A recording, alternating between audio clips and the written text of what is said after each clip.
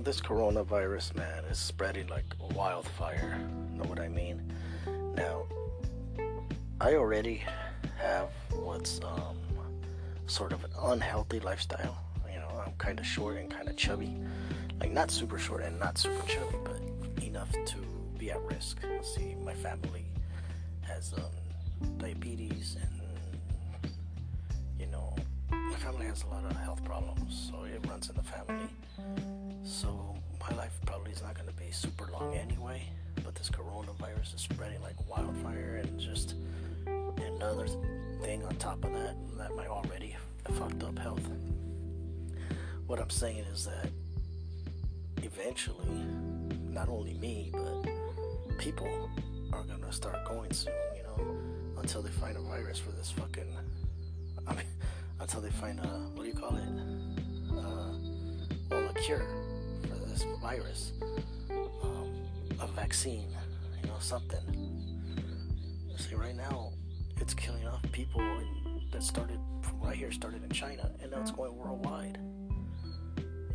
There's already been 12 cases in the United States.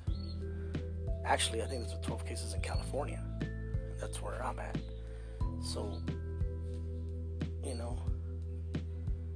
no, I'm not saying live your life like a crazy person, because it's like, oh, you're gonna die. You might not, you might, hopefully, you never get the virus, and hopefully you have a long life, health-wise, too. But, you never know.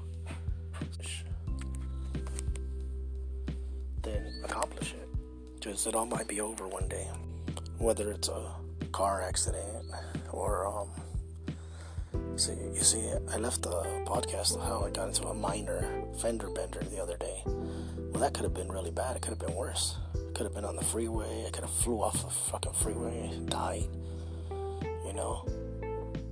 Most of us are probably lucky to be surviving, especially us that drive every day. We're putting our lives at risk consistently. So, there's something that you've been kind of putting off. Maybe you should work on that, because one day you might not be able to do that, whatever that may be.